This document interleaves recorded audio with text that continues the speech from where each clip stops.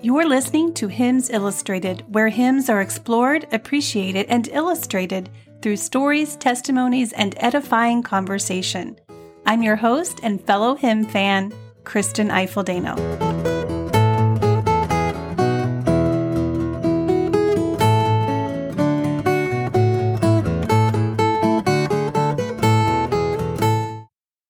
Welcome to the third episode of the Hymns Illustrated podcast, and welcome to November. I just sent out the Hymn of the Month newsletter this morning, since today, the day that I am recording, is November 1st, and I'm pretty excited that now I can dive a little bit deeper into that hymn all month long through this podcast.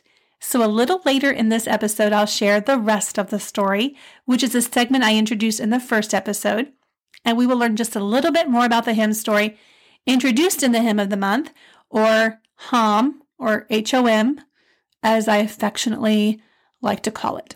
And then in future episodes this month, Lord willing, we'll be sure to include a segment that takes a more devotional look at certain stanzas to that hymn. Okay, so last week we began going through 10 reasons why hymns are so important to God's people, and that was part 1. Today in part 2, we will conclude with 5 more reasons. And now that I'm saying this out loud, I will probably rename these episodes to 5 reasons why and then 5 more reasons why. I think that might help folks know what they're getting when they get ready to listen to, say, episode 2, and they're wondering where the rest of the episodes went. What do you think? Am I overthinking? It happens. Okay, so now on to the 5 more reasons hymns are so important for God's people, and then we'll look at the Hymn of the Month and the rest of the story. Reason number 1, hymns are theologically rich. Theology is, of course, the study of God and his relation to the world, and I'm reminded of the theologian Wayne Grudem, who, in his systematic theology book, included a hymn at the end of each chapter covering all the doctrines. For example, his chapter on God's providence concludes with God moves in a mysterious way. His chapter on the person of Jesus concludes with Fairest Lord Jesus. His chapter on the atonement concludes with When I Survey the Wondrous Cross. I just love that, don't you? Theology in our hymns is definitely a subject matter for a future episode, or maybe a series of episodes. Reason number 2, hymns connect us to church history. As Robert Morgan reminds us in Then Sings My Soul, Book 3, the history of the church is encoded in her hymns, and the story of Christianity is unfolded in its songs. If you know the hymns of the ages, you'll know the history of the church. Case in point, our HOM, Hymn of the Month, is A Mighty Fortress is Our God. A pretty pivotal part of our church history is reflected in that hymn, and I will talk about that in just a moment in our rest of the story segment. And by the way, we are living church history right now. I usually cringe just a little bit when I hear someone say they love hymns, but only the old ones, or similar lines like that, as if the older hymns are the best. Remember that our old hymns were once new hymns. The age of a hymn should not be our criteria for determining its value. Its actual text should be our primary criteria. Before we move on to reason number 3, I do want to draw your attention to a fun way you can support the show, and that is by shopping at hymnsillustrated.com/resources. There are affiliate links on that page that will direct you to christianbook.com and dayspring.com, which are both excellent resources for Christian books, Bibles, gifts, stocking stuffers, Christmas cards, and more. And they are both having some really good Christmas sales right now. I usually hate to think about Christmas before Thanksgiving even, but you know what? This year, I am doing that. And I feel good about that decision because I think I'm going to be able to enjoy the reason for the season a little bit better without Christmas shopping hanging over my head. Plus, you know, the whole supply chain shipping delay issue thing. All right, so back to the show. Reason number 3, hymns are for everybody. And here's what I mean by that. First, they are for everyone to sing. Scripture is filled with examples of those singing to God as well as commands to sing a new song. There's no doubt that everyone should be singing in church on Sunday, if possible with their lips, but always in our hearts. I think that hymns are also for everyone to write. Now, depending on your skill level, you may or may not want to share your hymn writing with others, and depending on your skill level, others may or may not want to sing your hymn, but you can write hymns to the Lord as part of your personal praise to Him. While there have been a few highfalutin poets who are also hymn writers, Henry Wadsworth Longfellow and William Cowper come to mind.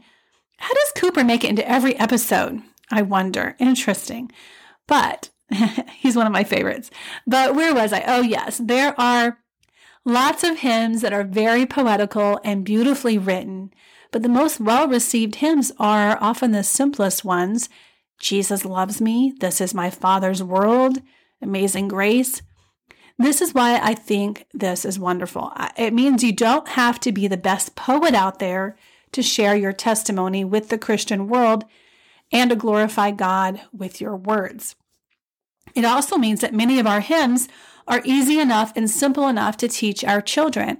It also demonstrates how God's truth doesn't really need our fancy words to be understood. Now, just a side note, not all hymns are simple. Many are, but not all, and that is okay. We need all kinds. Perhaps they were written a long time ago, and the language hasn't been updated to completely modern English. A case in point for that one is our hymn of the month, which is A Mighty Fortress is Our God. That can be taught to children, but with a lot of thought and care because of the more archaic language and metaphors and the imagery there, and the subject matter of fighting evil. All right, so reason number 4, hymns are testimonies of God's faithfulness over time. Our God is the God of yesterday, today, and tomorrow, and our hymnal reflects that reality.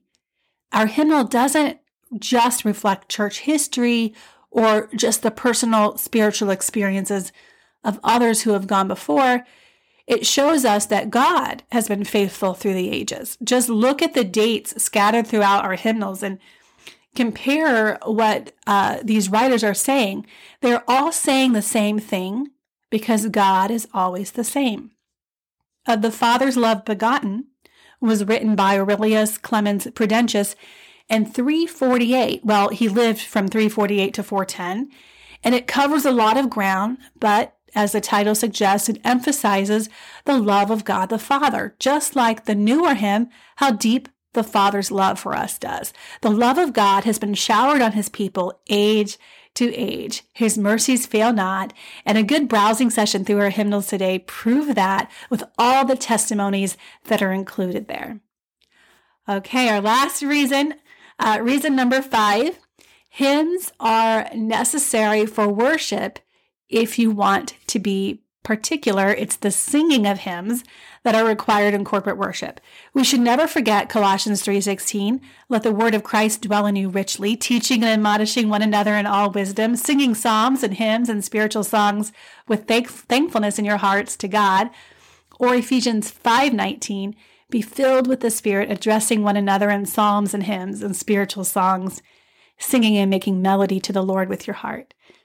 According to one of my favorite websites, gotquestions.org, a biblical concept of worship involves praising God and giving Him glory with our lips and our lives, with our words and our deeds, with our physical bodies and our spiritual hearts. Worship that pleases God is authentic, offered with clean hands and a pure heart. I can't even imagine truly God-glorifying worship that has no hint of singing, do you?